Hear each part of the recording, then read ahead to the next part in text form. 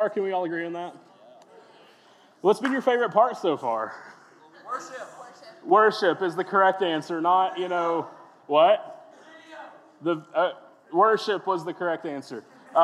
Sorry, not. But especially, we were all able to dodge the steeple and all the aluminum siding. Has anybody seen the movie Twister? Yeah. If you say Sharknado, you're about to get these hands, I'll tell you that. There's really no theological tie-in to that. Just Twister's a good movie. That's it. So you have that for you for tonight. But anyways, if you have your Bibles, we're in Romans chapter 5 tonight, and we want to welcome everybody to Easter Greenhouse. We have so far, as we've stated, had a very exciting night. We have a very exciting night in store for the rest of the time because we're going to study God's Word together. We're going to celebrate what Jesus has done for us, and then we're all going to go eat pizza together because the family that breaks pizza together stays together is somewhere in the Bible. No, probably not. But Romans chapter 5, so as you're turning there, we're going to kind of recap what we've been talking about so far. We've kind of slowly been walking through the gospel. Reason for that, we said 3 reasons why we're wanting to do that. Number 1, for those of us who have made a decision to follow Christ, it just leaves us jaw-dropped, awestruck at how awesome this thing that Jesus has done for us. For those of us who might not know who Jesus is, who might not know Jesus is your Lord and Savior, that hopefully throughout the last 2 weeks, hopefully tonight, that something will stir in your life that you decide and you realize your need for a Savior. That your eyes are open to what Jesus has done for you on the cross. That your eyes are open to our sinful condition and our need for salvation, and that we respond to that. And then ultimately, for all of us who have come to know Christ, that we have readily in the chamber knowledge of how to share our faith and knowledge of what Jesus has done for us, what Jesus has done for the world out there as well. And so kind of summarize what we've talked about the last 2 weeks. We started with this idea that God rules, that everything in the world was perfect, that everything was right when God created it. And then we started talking about how we sinned, how we messed that up, how our sin separates us from a perfect God. And then last week we talked about how God provided the perfect solution for us, how God provided the Band-Aid, God provided the antidote, God provided everything to fix our sinful solution. So tonight we're going to focus on the last 2 parts, and that's that Jesus gave his life for us and that we respond to this message that we heard.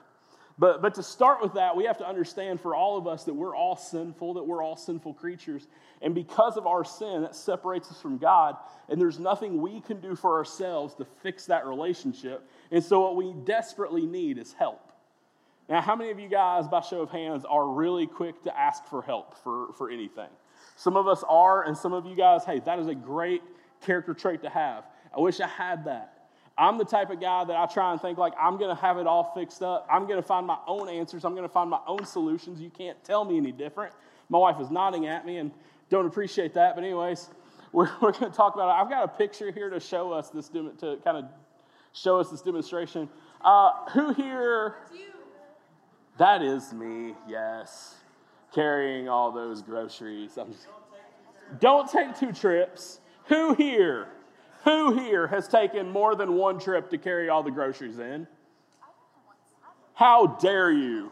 Let me tell you, kids. No, kids, y'all listen to me for just a second. Kids, children, listen to the old man here for just a second. Back in my day, I lived on a 3rd floor apartment in New Orleans, Louisiana, which is literally like a humid toilet bowl. That's what it is, all right? And I would go to Walmart and I would buy all my groceries, all my canned goods, which are the heaviest things, melons, which are the heaviest of all the fruits. You think I was bothered taking 2, 3 trips to the 3rd floor? What's up, Scott? Ooh, Scott, I like that jacket. Can I wear it tonight? Okay. No, that's okay. Go sit down. You think I was bothered taking more than 1 trip to take all those groceries? No. Why do many trip when 1 trip do trick, right? Only 1 trip. Only 1 trip. Only 1 trip. That's what I'm talking about. Why take, and so, all that to say, I did have a friend in seminary who actually really hurt his wrist because he was doing one of these things. We were roommates. He lived up on the 3rd floor, and he was wrapped it all around and like was carrying on, and he had one bag in his teeth, and he was doing this number. And I'm sitting there the whole time like, bro, I can help you. I got it. Obviously not. But anyways, all that to say, like, we need help. And guys, in our spiritual condition in life, we desperately need help. We desperately need to ask for help. And some of us, guys, we might have it all together. We might think we have it all together. And sometimes the ones of us that think we have it all together are the ones who are the hardest ones to admit that we need help on things. And Jesus tells us in the Gospels, he has us running with the rich young ruler. And he says that it's hard for a rich man to enter into the kingdom of heaven. That it's hard for that to happen because we have a very blessed life here in America. We've got everything. We've got all these great amenities. We've got all these great blessings. We've got all these great gifts. But without Jesus, guys, we're still hurting and we're still in need of help. And we could never fix for ourselves everything. So the gospel quite literally says that we all need help and we can't fix things on our own. And because we can't fix things on our own, what God did is he provided the correct solution. And that solution came through his son Jesus by him offering his life for us. And so as we celebrate Easter, that's what we celebrate, is we celebrate on Friday the death of Jesus, but then on Sunday we celebrate how he rose from the grave, how he championed over death, how he championed over sin, how he now stands in victory and in ruling authority over all things. And we're going to talk about that together tonight in Romans chapter 5. In Romans chapter 5, it's a really cool chapter because what it's doing is it's kind of balancing for us, okay, the rule that sin had in our lives through Adam and through Adam's misconduct, through Adam's sin, through all those things, how sin ruled over all things through Adam, but how through Jesus' sacrifice, victory, grace, mercy now rules over all those things. You see, for all of us, like, leadership is important because leadership sets the tone. Leadership, we follow the leader, right? And we, not mentioning names, we've had times in our country, we've had times on the global political stage, we've had strong leadership. And we've seen history thrive, and we've seen countries thrive and economies thrive under strong leadership. On the contrary, we've seen weak leadership where things don't really go according to plan, right? Leadership is important. Ruling authority is important. And so at Romans 5, what Paul is writing for us, he's balancing for us. This is what life was like when sin was ruling everything, but this is what life is like now through what Jesus did with his grace, with his mercy, with the free gift of eternal life ruling over everything. So Romans chapter 5, verse 12. It says this, "Therefore, just as sin came into the world through one man, and death through sin, and so death spread to all men because all sinned. For sin indeed was in the world before the law was given, but sin is not counted where there is no law. Yet death reigned from Adam to Moses, even over those whose sinning was not like the transgression of Adam, who was a type of the one who was to come." So stop right here for just a second. What we're seeing here, what Paul is writing for us, is he's setting the stage for us and seeing that through what Adam did, go all the way back to Genesis chapter 1, through what Adam, through what Eve did, through their sin, sin has spread like a cancer throughout all of humanity. Every single one of us here, we were born with the ability to sin, and we have done it very well throughout our lives. I told you all about Hank, how Hank now is getting to that point where he's getting sassy, and he's getting a little disrespectful. He's getting acted a little bit more like his mama. I'm sorry. I'm just kidding. Anyways, all that. So we talked about this. Like, all of us here, we were brought forth into this world. We were brought forth sinful. Because through Adam and Eve, sin has ruled over all. Through what Adam and Eve did, sin has ruled over all. And so think about this. Through one act of Adam and Eve, it has plagued generation after generation after generation, everyone to walk the face of this planet. Through the act of one person. When I was in college playing football, we lost the game by 2 points. Everybody say 2 points. 2 points. Our kicker, and I'm not going to mention last name, but our kicker's name was Eric, okay?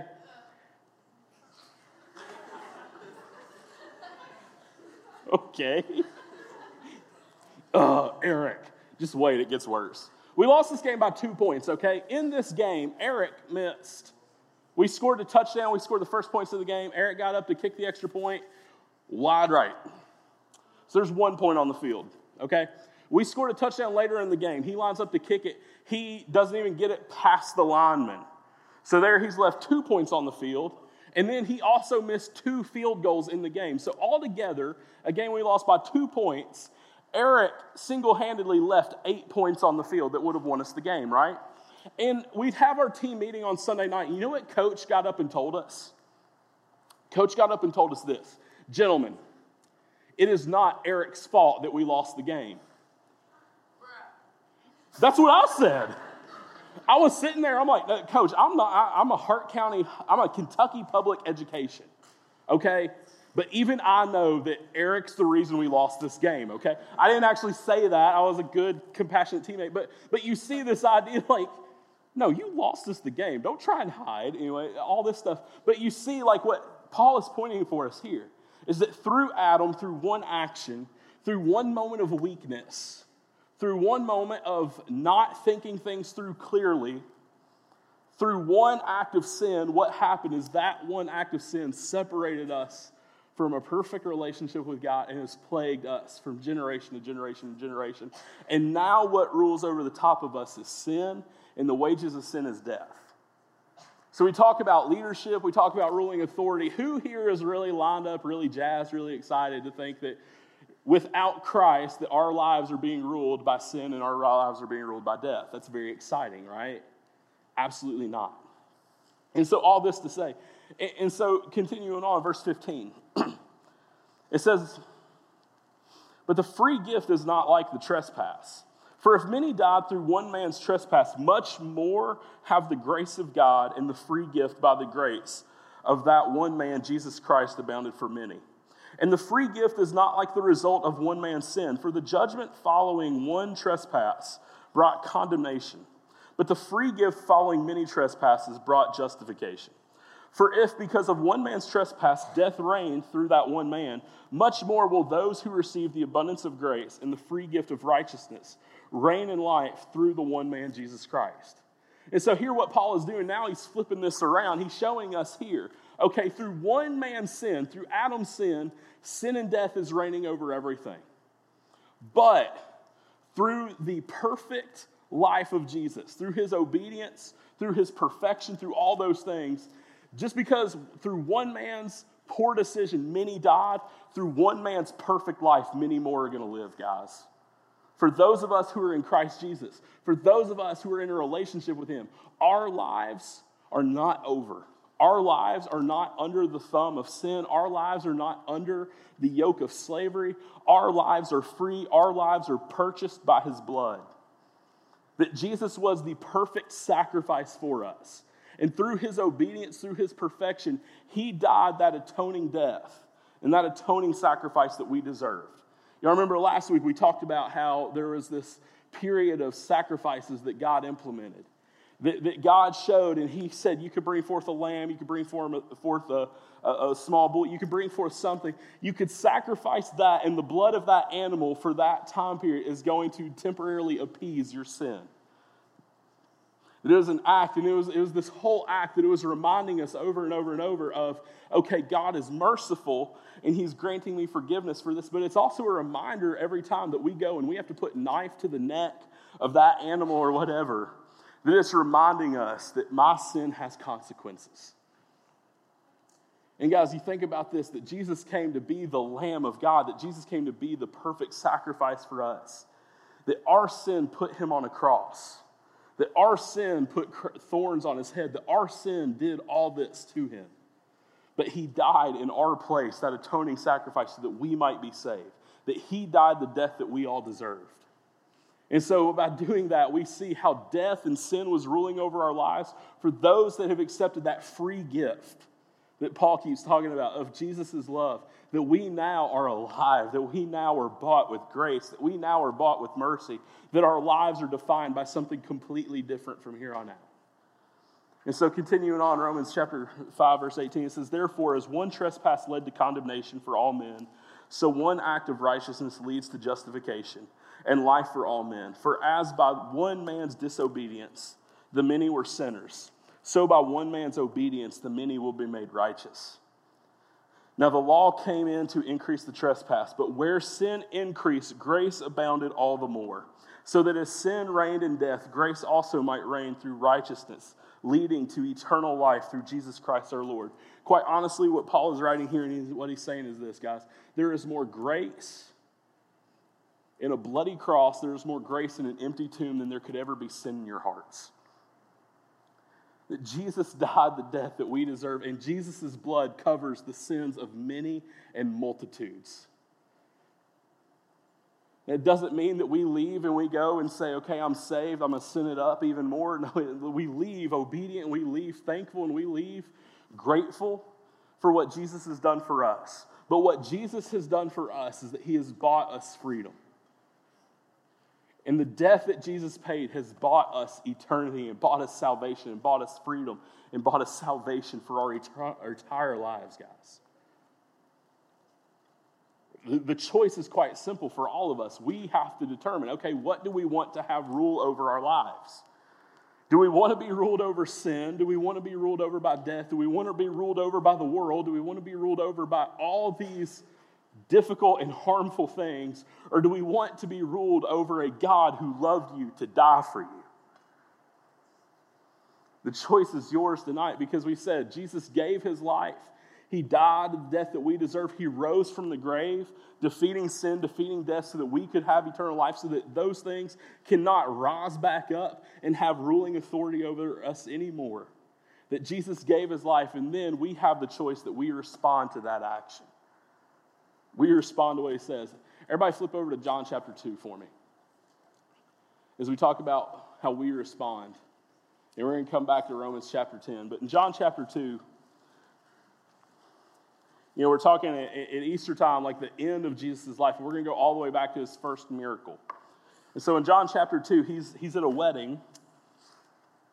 And beginning in verse 6, just to kind of set things up, he's at this wedding and they ran out of the wine. They ran out of the celebratory drink. They ran out of everything to like celebrate the wedding and celebrate the bridegroom and everything like that. And they ran out of all this great stuff and the stuff that everybody was wanting. And so in John chapter 2, verse 6, it says, there were 6 stone jars of water there for the Jewish rites of purification, each holding 20 or 30 gallons. And Jesus said to the servants, fill the jars with water, and they filled them up to the brim. And he said to them, now draw some out and take it to the master of the feast. So they took it. And when the master of the feast tasted the water, now it had become wine. And he did not know where it came from, though the servants who had drawn the water knew. And the master of the feast called the bridegroom and said, everyone serves the good wine first. And when people have drunk freely, then the poor wine. But you have kept the good wine until now. This is the first of the signs Jesus did at Cana in Galilee and manifested his glory, and his disciples believed in him. So all this to say, this is what Jesus is happening here, is that these 6 jars that he filled up with water, that he turned water into wine, these 6 jars are very important because, we talked about Leviticus, we talked about Old Testament laws. We talked about all these rules that we had to keep up and all these rituals we had to keep up for our salvation and for our purification and for our righteousness and all these things. And it was a chore and it was an effort and it took conscientious day in and day out trying to keep all these things. And the law was established in such a way that no one was ever going to be able to keep all these things. And so there were these 6 stone jars for purification that for the Jewish faith, that you had to wash your hands, you had to bathe, you had to do all these things every so often to be deemed clean. And what Jesus has done now is he's taken what the world said is going to make you clean. He emptied them out and filled them up with wine. And we know through the Lord's Supper that wine is Jesus' blood. What he's saying is, okay, you can stay put with these stone jars of water and you can keep spinning your wheels in this life and you can keep trying to think that you're getting somewhere, but you're not going to get anywhere. Or my blood has bought you what the Bible says, good wine. My blood has bought you something so much better than anything else that you could possibly imagine for yourselves, guys. That is the message of the gospel. The message of the gospel is that Jesus' blood has bought us something great. That Jesus' blood has brought us freedom. That Jesus' blood has brought us salvation. That Jesus' blood has bought us the fact that we don't have to be ruled in fear and scaredness. And we don't have to look at the world and tremble in our boots. That Jesus' blood has bought us confidence and assurance in this world. Jesus has bought us something great. And he gave his life for us. And what we now have to do is we have to respond to what and who we are going to follow. Romans chapter 10, verse 13, it says that everybody who calls on the name of the Lord will be saved. Left side, everybody say everybody. Middle side, central side, y'all say everybody. Everybody. Right side, y'all say everybody. Everybody. Balcony, y'all say everybody. Everybody. Men in the house, everybody say everybody. Everybody. Ladies in the house, say everybody. Everybody. Senior high students, everybody say everybody. Everybody. Junior high students, say everybody. Everybody. Leaders, say everybody. All right, so y'all know what everybody means? Everybody. Now listen to me for just a second. This is coming to a point. I'm going to ask the band to come on up for just a little bit. Everybody means everybody. That everybody who calls on the name of the Lord will be saved. And we just went through geographical, we went through age group, we went through boy and girl, we went through what school you go to, we went through everything like that because, guys, what the Bible tells us is that everybody who calls on the name of the Lord will be saved.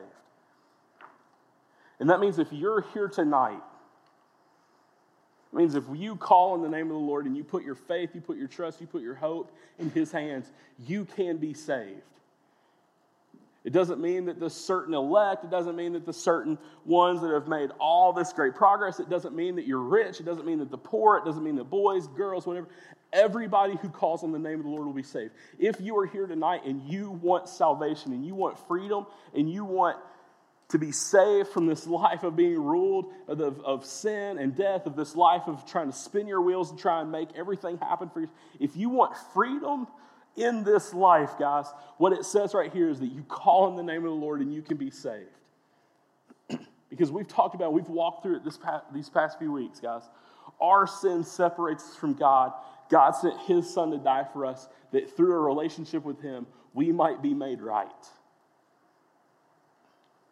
Because you can be saved here tonight. And let tonight be that night, guys. We've experienced fear outside these doors already tonight. Let's not leave these doors here tonight fearful again. Let's leave here tonight confident. Let's leave here tonight with assurance, guys. I'm going to ask my leaders to stand up for me. I'm going to ask the house lights to go down just a little bit. And I'm going to ask all of you guys here, look around the room for just a little bit, kind of see where your leaders are standing. If you need to stand up, if you need to look around, see where they are. But our leaders are going to be around. Leaders, y'all can spread out even in the back just a little bit as well. Y'all can move around. Y'all can do all these things because what we now have an opportunity to is respond.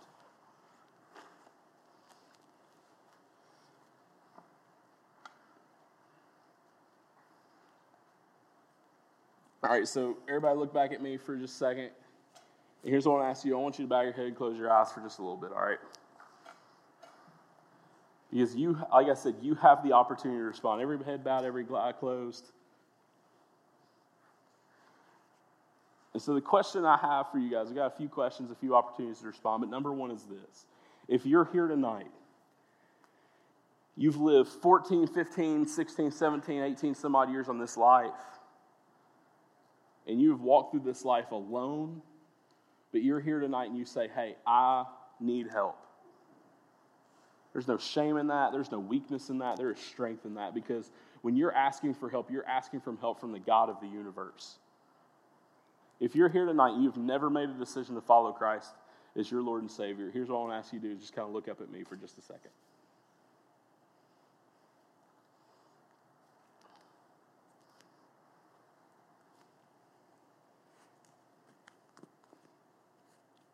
If you're looking at me, if you are maybe like, hey, I really need this, but I don't want to make eye contact, I don't want to look at you, here's what I'm going to encourage y'all to do.